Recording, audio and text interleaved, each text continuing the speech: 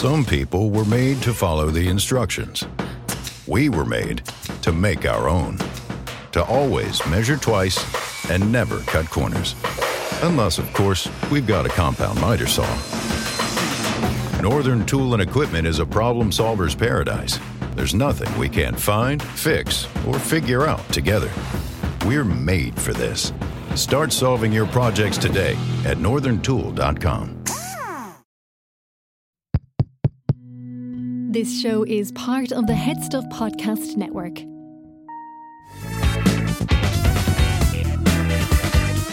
Well, hello and welcome back. I hope you're well. I am just back from doing a run of gigs in the UK with Sarah Milken, and I had a ball. It was amazing. It actually felt like, oh my God, we're back. Yes, things are up and running again. Still quite a way to go in Ireland, but yeah, it was very nice to do the week shows in the UK. I've also been busy making a new weekly podcast, which will be coming out in September. I think you're going to like it, but I will tell you more about that very, very soon. But don't worry, I'll still be making episodes of Fascinated, and I have some very cool guests coming. I'm very excited. I'm doing some Fascinated recordings next week, and yeah, impressive guests. Now, if you like this show, be sure to subscribe wherever you downloaded this, and then you won't miss an episode.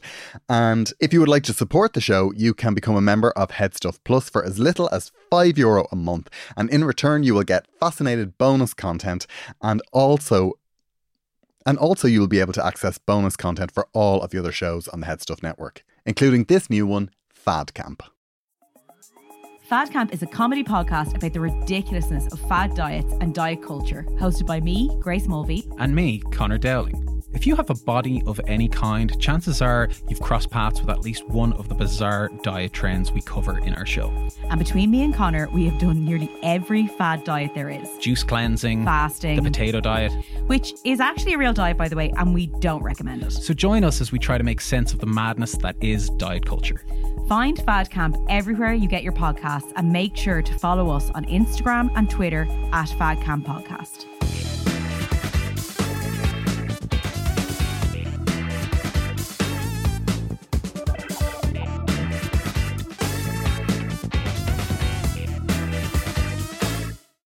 Hello, you are very welcome to another episode of Fascinated. Now, when I first started this podcast, I made a list of people that I would love to talk to. Sadly, some of these people are no longer with us. Elaine Stritch and Dolores O'Riordan were right at the top, and so was the person that we'll be talking about today, Victoria Wood. Let's do it while the mood is right. I'm feeling appealing, I've really got an appetite. I'm on fire with desire, I could handle half the tenors in a male voice choir. Let's do it tonight. But he said, Victoria Wood was my favourite comedian. She was a comedian, actress, writer, musician, composer and pianist, and she is very much part of the fabric of the UK and of comedy in general. She is completely deserving of her status as a national treasure and as one of the world's most beloved comedians. She began her career as a playwright, and she wrote and performed topical comedy songs on the TV show That's Life. My God. If her bum were a bungalow, she'd never get a mortgage on it. She's let it drop. I'll say. If a man nick her, she needs a safety net. But it was her collaboration with Julie Walters on the sketch show Wood and Walters that catapulted her into stardom and spawned the iconic sketch show As Seen on TV, which featured the much-loved Acorn Antiques series. But you know, hospitals are in chaos now. I mean, I had some x-rays done, and there was a mix-up at the lab, and what came back was some photos of an Alsatian lying down in front of a bungalow. Her stand-up tours went from cult following to record-breaking success, including a phenomenal run of shows at the Royal Albert Hall, where she holds the record for the longest run of shows by a female headline artist, and also for the longest run of shows by a comedian. She wrote a number of movies for television, and in 2007 she won a BAFTA Best Actress Award for her role in Housewife 49, which she had also written. She had first been nominated for the Best Actress Award in 1995 with her film Pat and Margaret. Oh, that is so good. In 2005, she did one of my favourite things that has ever happened. She reunited the cast of Acorn Antiques for a West End run in Acorn Antiques the Musical, a musical that she had penned based on the sketches.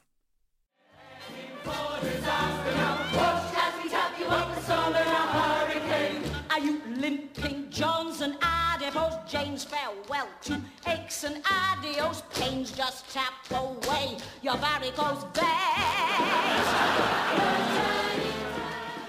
It was glorious. Victoria Wood paved the way for modern comedians, and her legacy as one of the most diverse, talented and celebrated comedians is a reputation that was earned rather than bestowed. Victoria Wood passed away on the 20th of April 2016. The breadth of the body of work she left behind speaks for itself. As her longtime friend and collaborator Julie Walters said when she died, the loss is incalculable. In 2020, journalist Jasper Rees published an absolutely brilliant official biography of Victoria Wood called Let's Do It. And if you are a fan of Victoria's work, this is an absolute must read. I've read it and I've listened to the audiobook, and now that it's been updated and released in paperback, I cannot wait to read it again.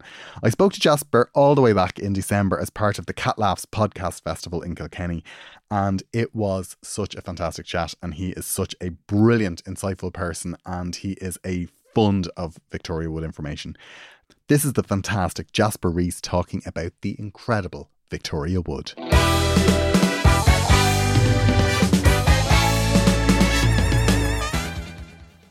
Hi there, Garode. Hi, how are you? I'm well, thank you. How is my lighting looking? I don't have my own lighting designer. It's just me. You've just been described as a young Dylan Moran, so I think that you should feel very good about that. I bet I'm older than him. Anyway. You would never know. You'd never know, Jasper. I am delighted to talk to you because I've just finished your book. I'm delighted that I have finished it because we spoke yesterday and I was determined to get it finished. But it's a big undertaking because I have it here and it's 600 pages. It is a big... Well... It was a big life. I was going to say, Garode, the actual text does stop at page about 506 or something. So the rest of it is, I don't want people to think, oh God, it's a 600-page book. It's a 500-page book, really, but with lots of notes and index. It is absolutely incredible from start to finish. I hadn't realised that when Victoria Wood died, because I described myself there in the intro as a Victoria Wood anorak, and I definitely was, but I didn't realise that when she died, I think I stopped watching. I checked out for a little while, because obviously it's incredibly sad that she's no longer with us. But just reliving all the stuff through your book, it was absolutely incredible. How did you first get to know Victoria? Well, I'm an arts journalist, and my regular beat was writing for British broadsheet arts pages. And I was actually not for a newspaper, but for the Radio Times, was commissioned to write a piece about the second series of Dinner Ladies. So I went along and I met her and I met all the cast and found her. I mean, it was wonderful meeting her. I was expecting to meet the person you see on the telly, and I met someone completely different. Which is really the story of the book, the fact that there were two Victoria Woods. There was a one that you paid to see or you switched on your television to see, and then there was the real person. And they were very different.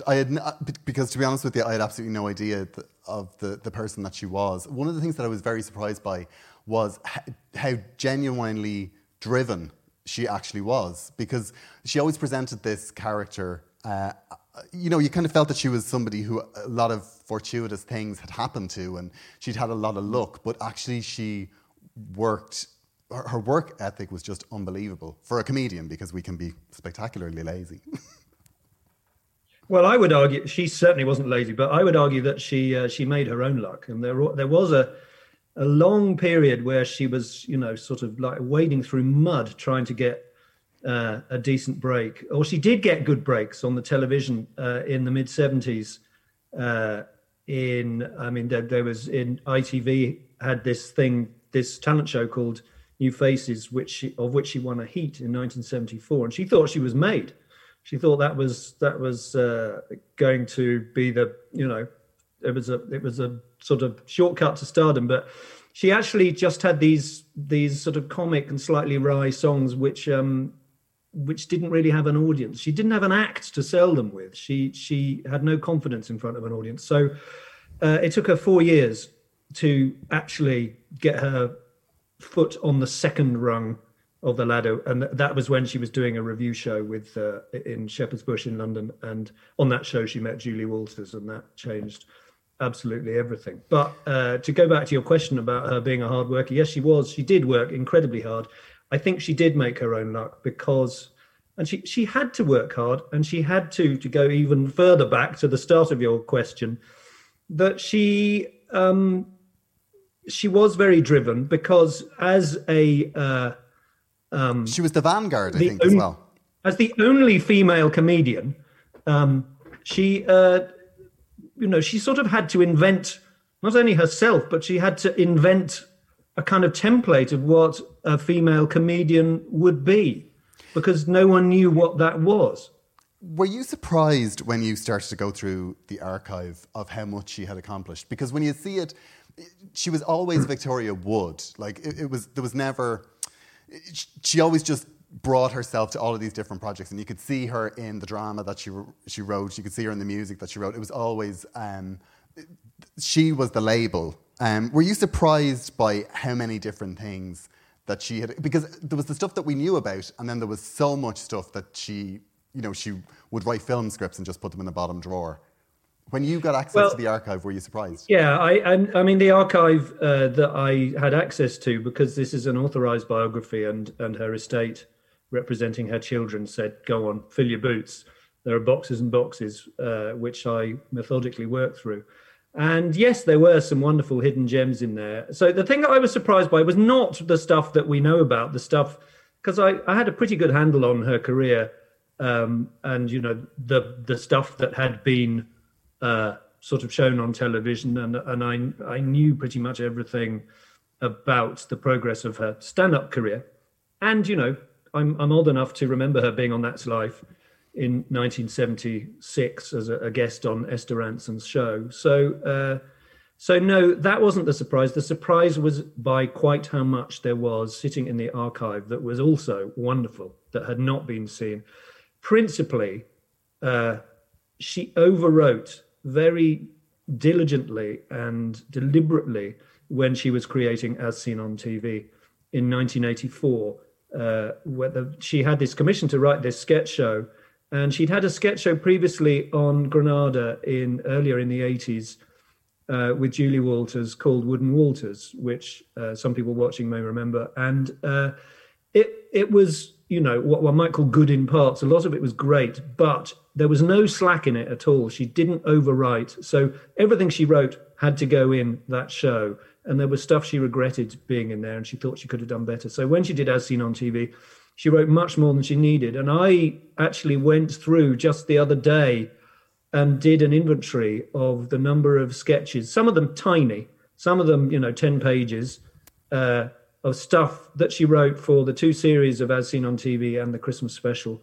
which she didn't use. And it amounts to about 80 sketches. Wow. So that's 80 bits of Victoria Wood unseen on TV. And she did the same thing for all of her other Christmas specials. She overwrote, one of the shows that I think is an absolute masterpiece of hers is Christmas show she did in 2000 called Victoria Wood with All the Trimmings. Oh yeah, with Anne Widdecombe.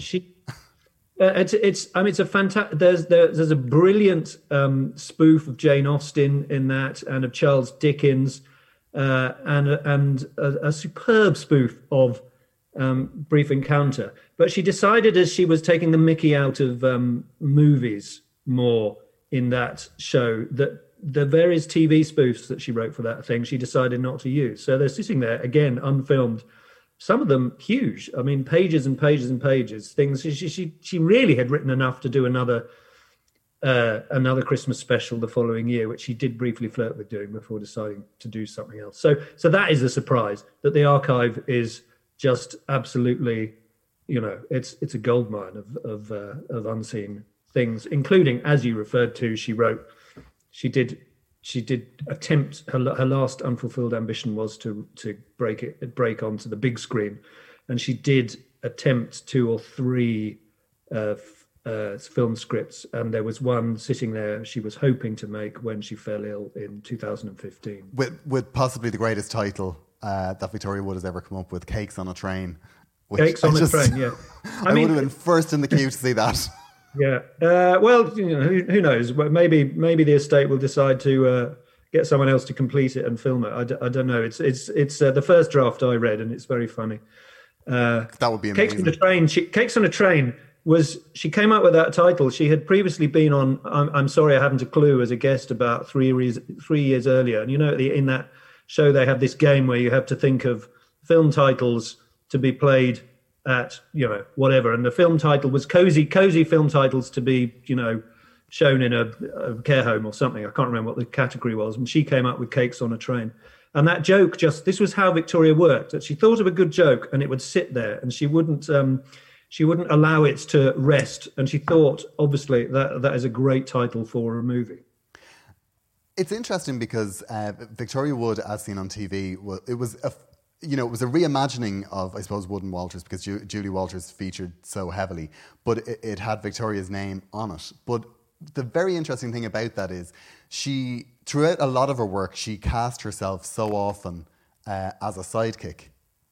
Yeah. That was really because when she met Julie in 1978 on that show I mentioned before, she suddenly realised that she could be funny with someone else, that she had found someone who had such funny bones that she just wanted to write for her.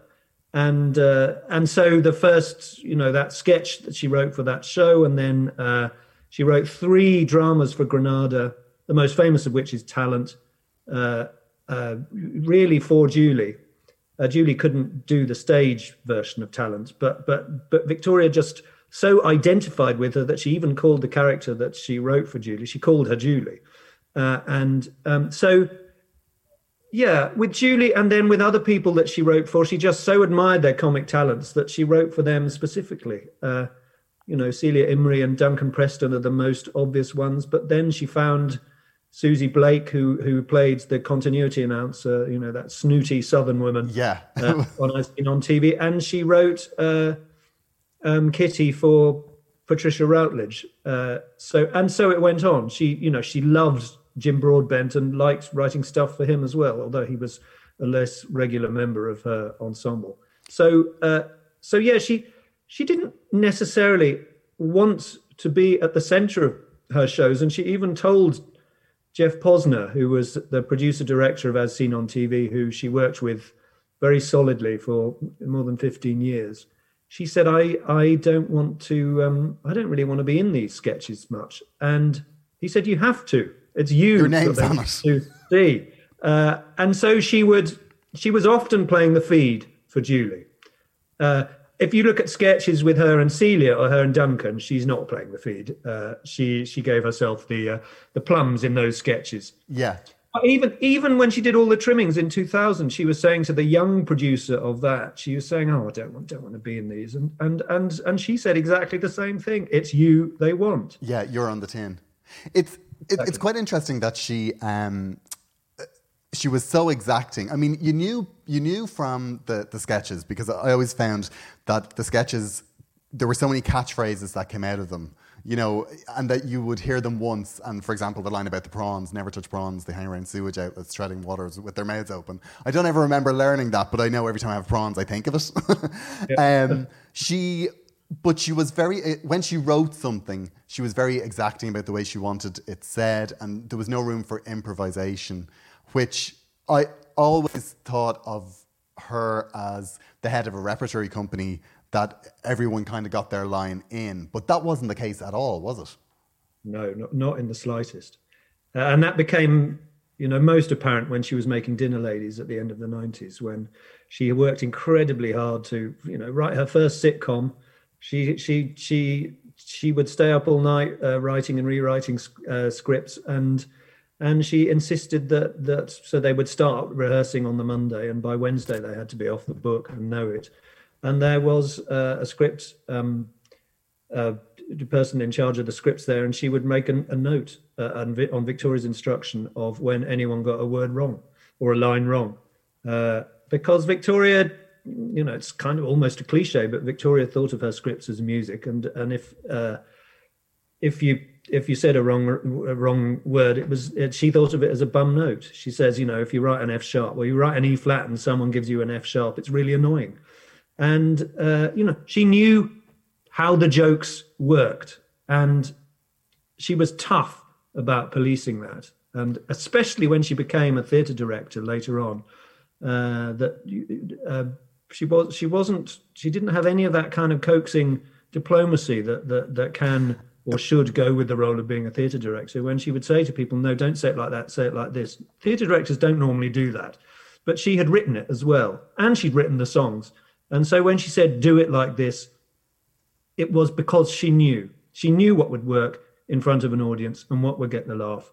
And everyone I spoke to said, however traumatized they may have been by these encounters, and some of them were a bit traumatized, they said, well, she was always right, always.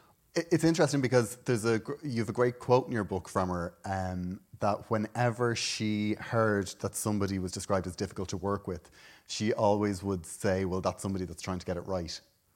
So yes. She probably saw she saw herself in that situation. Yeah, absolutely. Yeah. I mean, I've nothing to add to that. That was, and it was always women.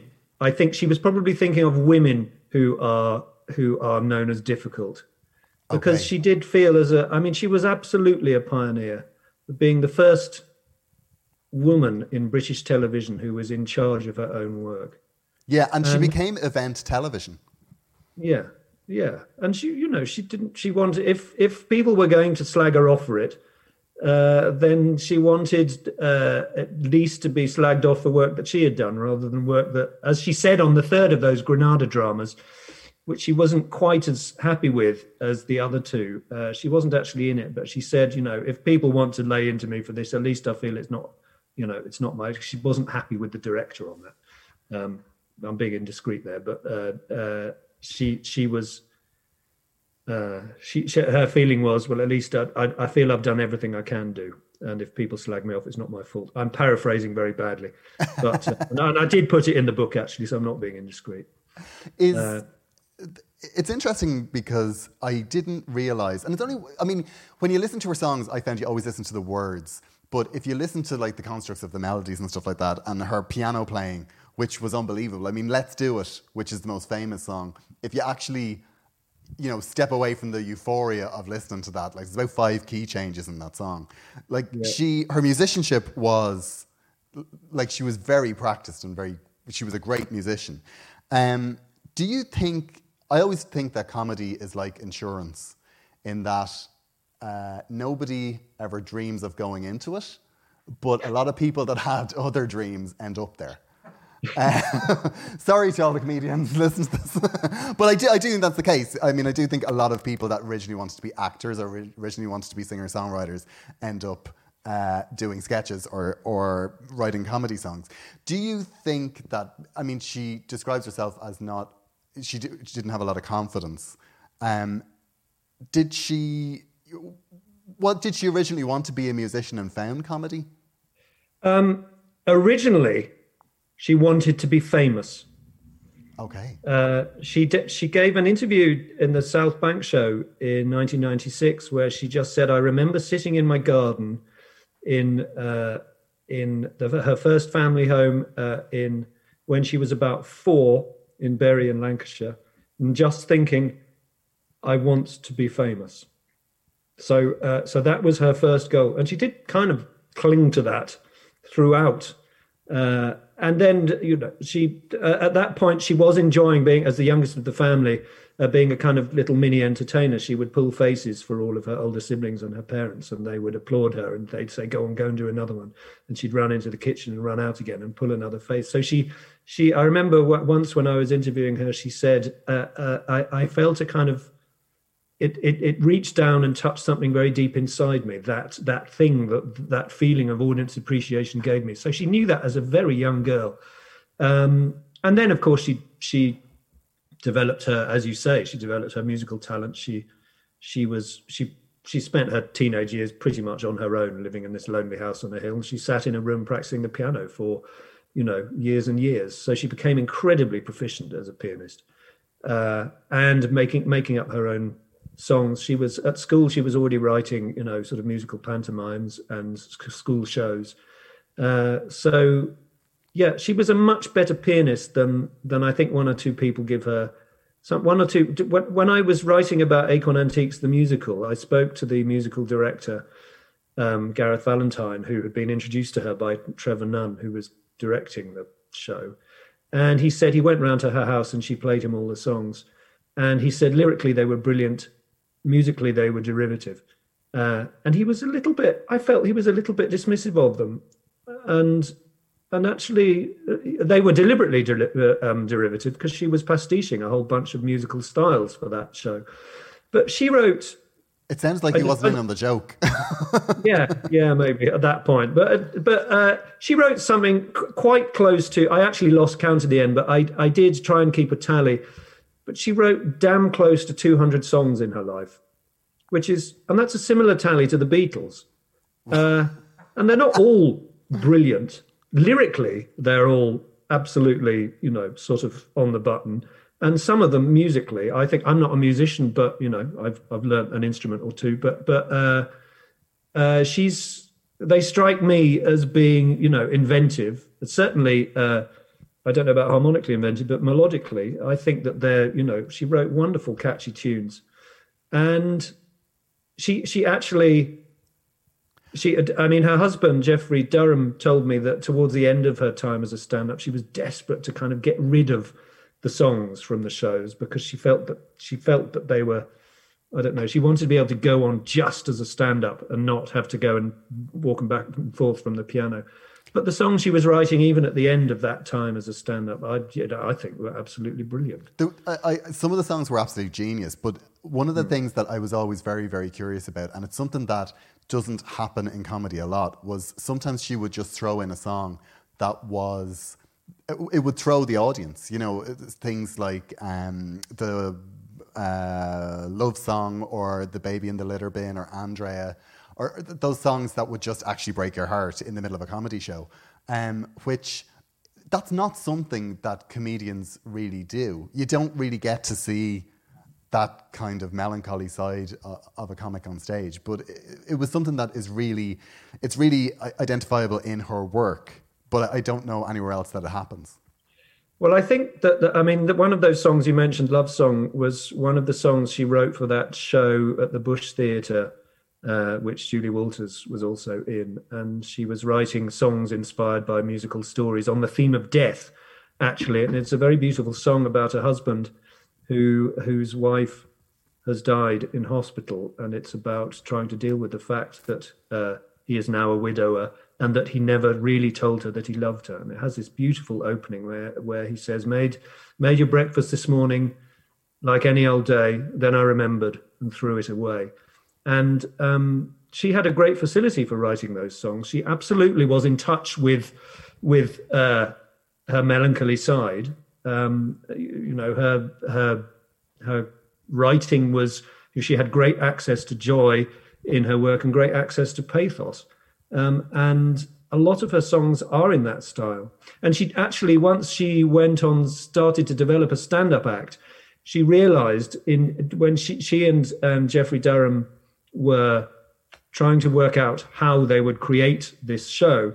And what they came to realize was that if she wanted to have, or what Jeffrey told her actually was, if you're doing two halves of a show, which is very rare in those days, it was still new for people to go on and do a whole evening and have an interval in the middle. So obviously at the end of the evening, you want to go off to a rousing reception, but you want to get off at the end of the first half in a slightly different way, or at least she did, and he encouraged her in that.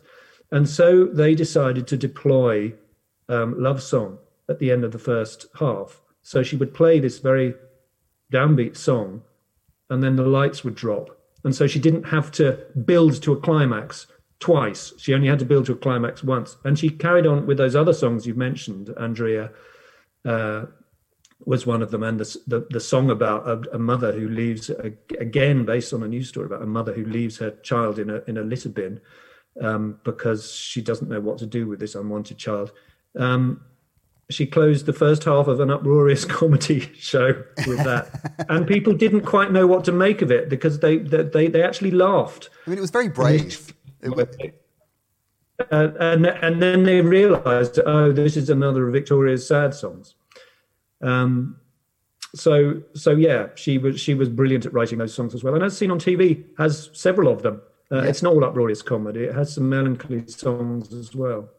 One of the things I'm always curious about, and it's not mentioned in your book because it doesn't really hit on any professional bitterness. But there was a part of me that I always wondered when The Office came out and was such a worldwide success, was Victoria maybe pissed off because it was something that she had done 20 years ago and never really got the credit for, with her mock documentaries and As Seen on TV.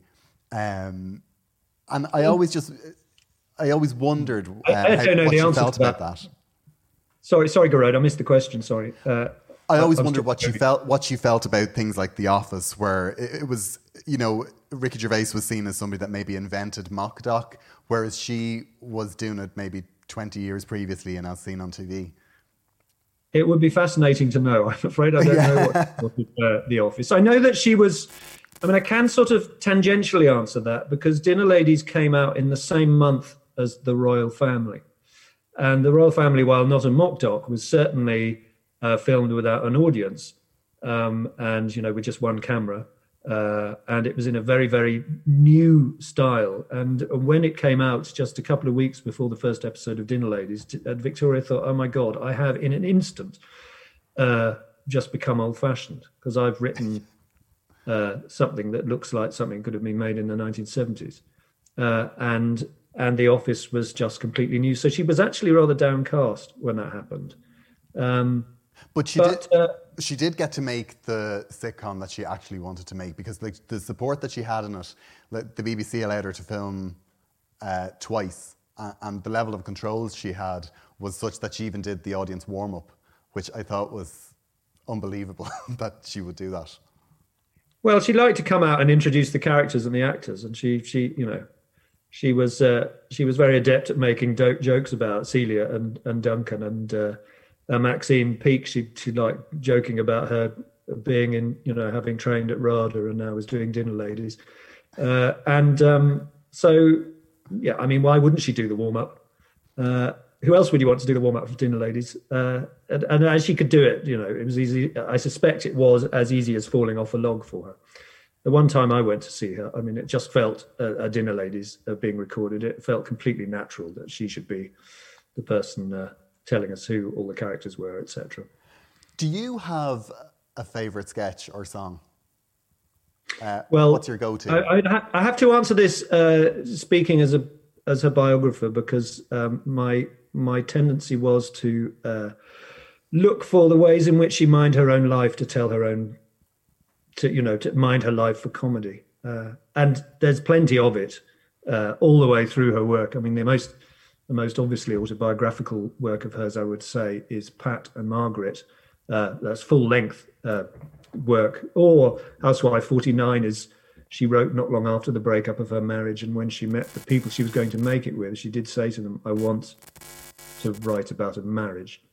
But my favourite, just because I think it encapsulates all of her genius, can I do a two-part answer? Because I also absolutely have a favourite song. Embarrassingly, I now can't remember the name of the damn song, but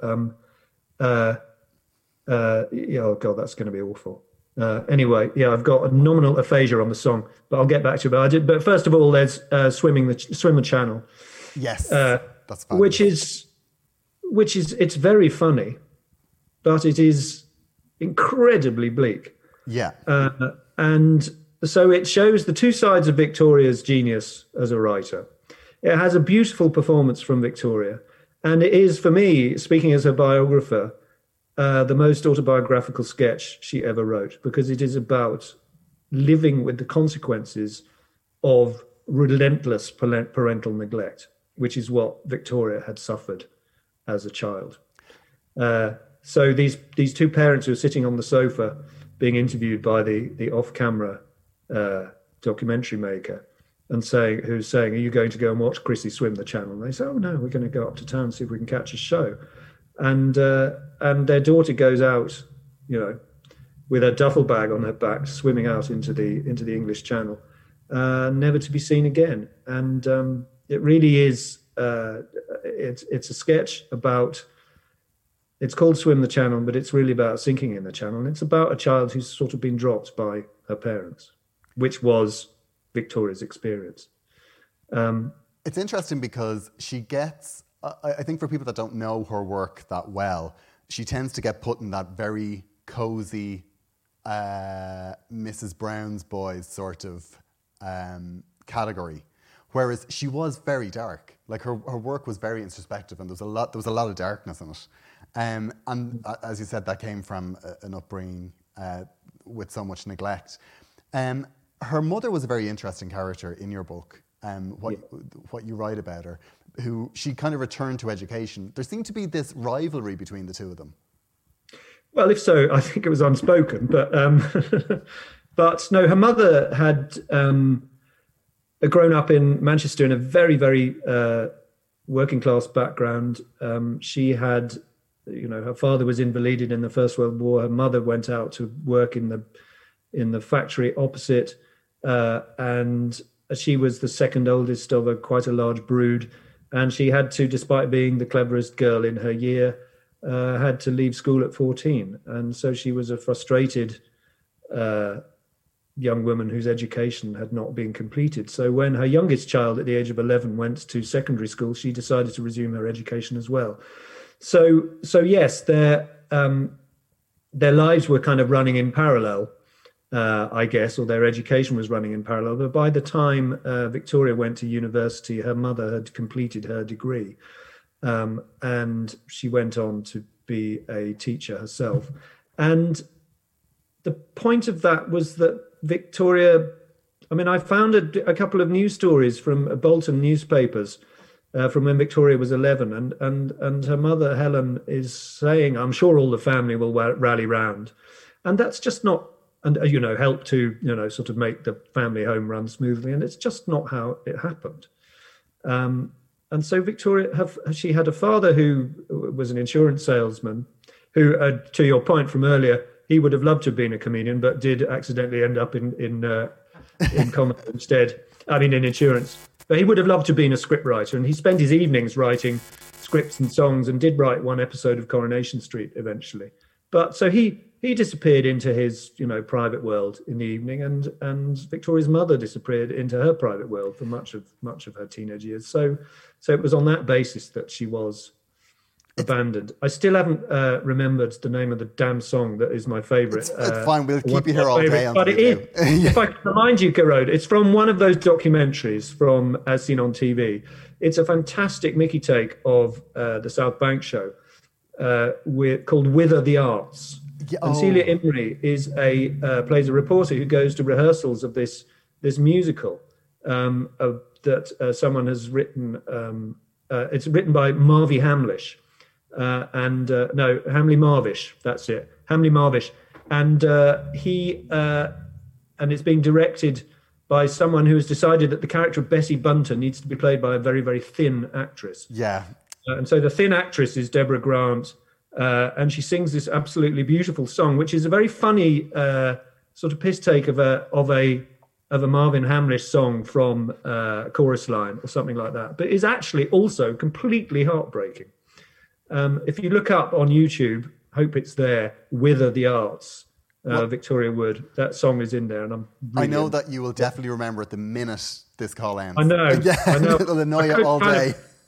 I could get on my laptop now and look it up, but I think might be a bit distracting for the audience. From going through all of the archive, had she not got ill, we know that there was she wanted to make a film, but do you think she ever would have returned to stand-up, or was there any inkling as to what she was going to do? Because that was always the thing with her. She was always a big surprise, the next thing that she did. She didn't like repeating herself. The reason why she gave up stand-up was really to do with the fact that although she didn't speak about them directly, she did use her family as a sort of source material. And her daughter had said to her Grace, her daughter, had said to her, aged about 13, I'm not sure I like the way you talk about me on stage. So she felt, well, I can't talk about Grace anymore. And then she talked about her marriage, and the marriage ended. So she couldn't talk about that. She didn't want to talk about divorce. She did do about a little mini set as a BAFTA celebration, but that was, and she enjoyed going on stage and sort of presenting things like the sort of jazz festival at the Barbican, presenting things there. But I don't think she ever would have gone on tour again. She still had the performance bug a bit, but she found touring exhausting and lonely. So the big Victoria Wood does stand up thing, I think, was a thing of the past. She didn't really like appearing on television anymore. She really enjoyed being a producer, and even more than a producer, a director. And she had directed in theatre, several times, from about 2006 when she took Acorn Antiques out on stage herself. She revived talent on stage. She wrote That Day We Sang for the stage, and then adapted it and directed it for the TV. So I think she would have gone on to do more directing. That movie we were talking about, Cakes on a Train, she was going to direct that. Another thing she wanted to do was the Miss Reed novels, which she loved, those kind of very quaint rural series of stories. She had the rights, or rather a production company on her behalf had the rights to adapt them potentially for television. But I think her performing days were over. I think her directing days were very much in front of her. She really reached the heights, I felt, of performance when she won the BAFTA for Housewife 49, because I always felt, as I said earlier, she had cast herself so often as a supporting actress. And then I remember, I think it was the BAFTA honours for Julie Walters when she gave a speech, and there was a line in it that really jarred with me, because she said something, she was crying. I think everyone was crying because, they were all so emotional about some clip that had been shown. And she said, we're actresses, for God's sake, we're not down the mines. And I thought that was really interesting, and it stuck with me for ages that she'd actually referred to herself as an actress, because in all of the years that I'd seen her, she'd always referred to herself as a writer or a comedian. And I think really she started to, I don't know, was it confidence or was it age, but she really felt like she embraced the star role, I think, eventually. Well, she definitely wanted to play that role herself, the role of Nella Last in Housewife 49. She'd had that book sitting on her shelves for more than 20 years, and was waiting for the right moment to suggest it as a drama. But I think the lack of confidence about acting goes back to her time at Birmingham University, where she did a drama course. And she was not, there were lots of people on that course, which was a bit of a mishmash. It wasn't quite academic. It wasn't quite practical. There were other people on that course who were more identifiably actors, thespians. And she had applied to a couple of drama colleges, but not real drama colleges. And she just didn't have confidence in herself as an actress. And she thought there were other people who were just better than her.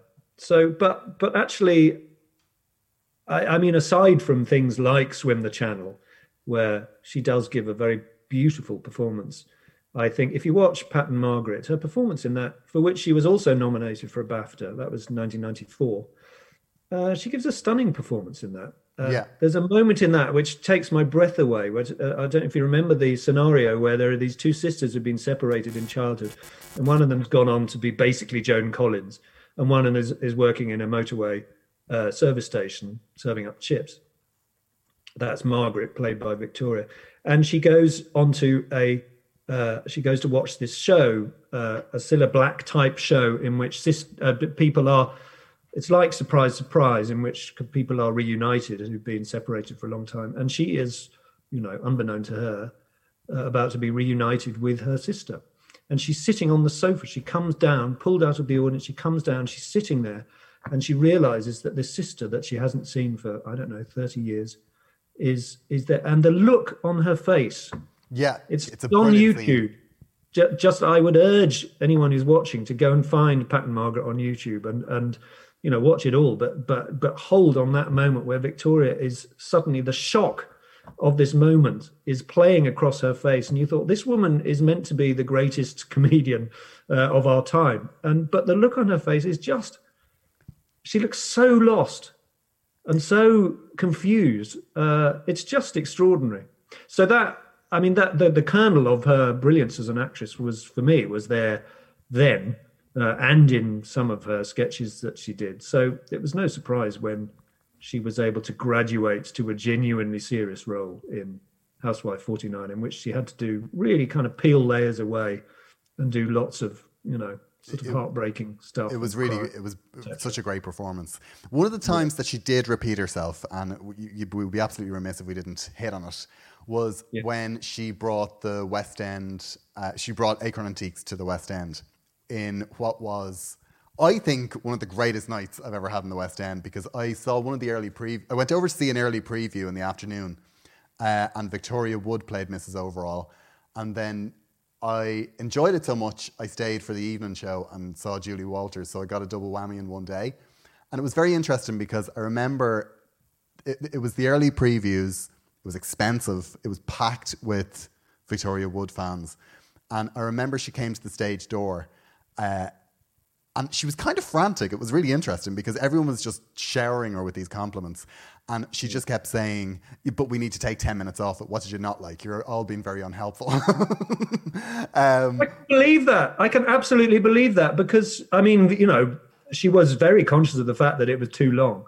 And, I didn't see both stars performing in it in the same day the way you did. But I remember going to the press night, which turned out to be, relatively speaking, a disaster because, it was full of critics. Quiet. It was a quiet and it was quiet, and she was very downcast after that. But she was acutely aware of the fact it was too long.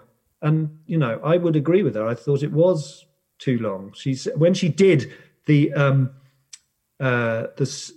revived it and took it out on tour, without stars in it, she decided to just give it the cleanest cut imaginable and just chop it in half and get rid of the first half of the show. I wish I'd seen that, because for me it was one of the most perfect nights I've ever seen. I just thought it was such a brilliant show. And when she signed my program, I do remember saying she asked how to spell my name, which is G-A-R-O-I-D, and she said, "Oh, that sounds like hemorrhoid."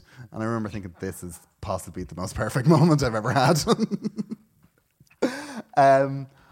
So that was, hemorrhoids were a favourite word of hers, of course. It's an intrinsically funny word.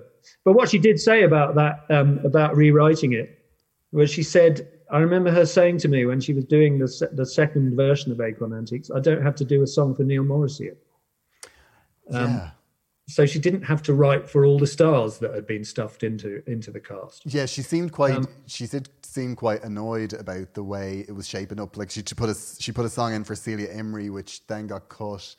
Celia did tell me the story about how she sort of, when she went along to the rehearsals, and it was gnawing away at her that her character, while she was integral to the show, Miss Babs, didn't actually have her own song. So she plucked up the courage to ask Victoria, and it did take courage to ask her. And Victor, I actually, although I didn't put this in the book, I was there. I went along. I was writing a feature about Acorn Antiques for a newspaper, and I went along to watch a rehearsal that morning. Oh, wow. A dance rehearsal, which Victoria was sort of in charge of. No, Stephen Mear was in charge of the dance rehearsal, and Victoria was rehearsing her bit. So she was doing the dancing as Mrs. Overall. And then I was talking to her at the end, and we were walking out into the car park afterwards, just her and me. And she just said, got to go and write a song now. And she said, one of the cast, I've never said this publicly before. So she said, one of the cast once, has asked for a song, and she rolled her eyes. And I tried to guess who it was. And I did actually guess who it was.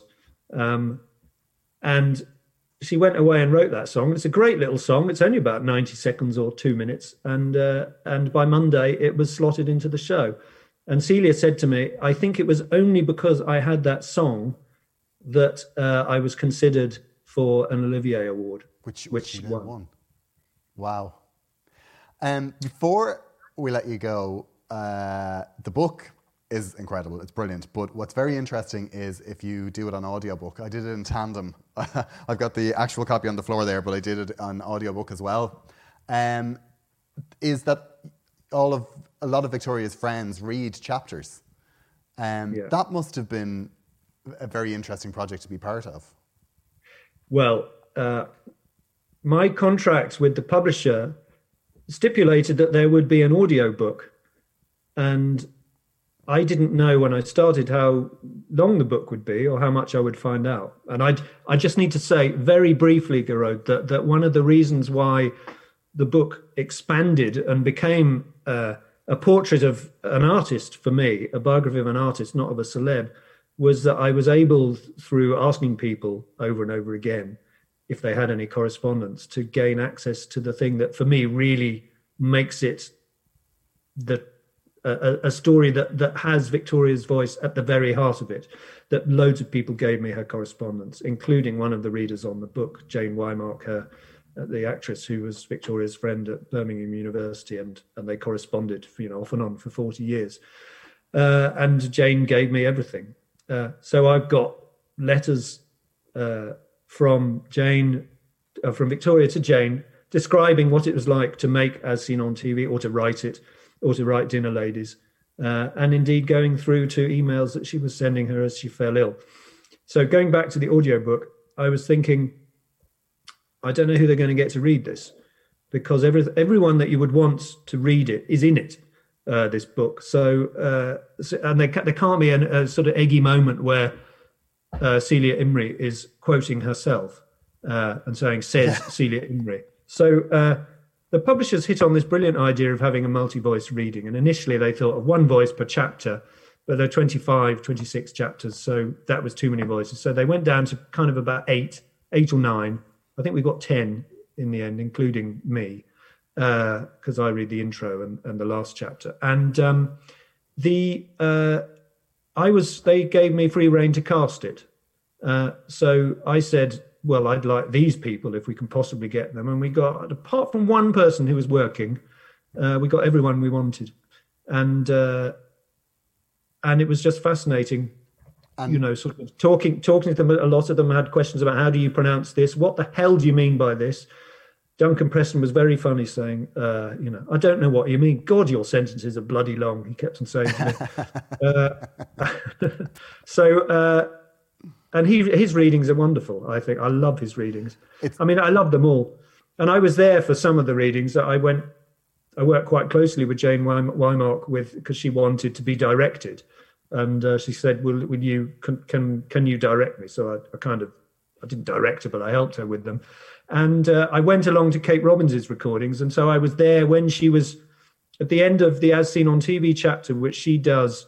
There are about half a dozen or 9 lines of the most kind of indelible lines from As Seen on TV, which she did in all the voices. Yeah, which is very they were impressive. originally done. And so it was wonderful just sitting there with Kate and saying, no, I think it should be a bit more like this. And she couldn't quite remember how certain lines were said. So that was fascinating, being involved in that process. It's definitely a book that you need to get both, I think, particularly there's a surprise, I think, at the end of the audiobook, which I think is just absolutely magical moment. And it was... Yes, well, that again was something that I went to the estate and said, please, can we top and tail this with Victoria? We've got everyone's voice in this apart from hers, so can we start with her and can we finish with her? That doesn't give everything away, that gives only a little bit away. But Garode, before we finished, I think you need to admit what you admitted to me is how many times you saw Acorn Antiques the musical. I saw it 5 times. 5 times. And one of those times, actually, that first time, I was due to fly over, see a matinee and go home. But because I saw Victoria, I thought, I really have to see Julie Walters. So it did cost me an extra flight and a night in a hotel. So I think as a student back then, I was broke for quite a while. Yeah. But it was worth every penny. It was amazing. That is devotion. It was devotion, my God. Yeah, it was brilliant. And one of the ones I saw was the last performance of it in the West End, where Victoria Wood went on and played somebody. She was the lady that wheeled the pram across in one of the dream sequences. Is this in the Haymarket? Yes. So the Right. Okay. Yeah. I should have talked to you, Garode, before I researched this book. I would have found out a lot more. Look, there's easily a second book in this. Absolutely. Jasper, thank you so much for your time today. It was amazing to talk to you, and congratulations on your book. It's, as a devoted fan, it's exactly what I needed. Thank you very much indeed. I really enjoyed it.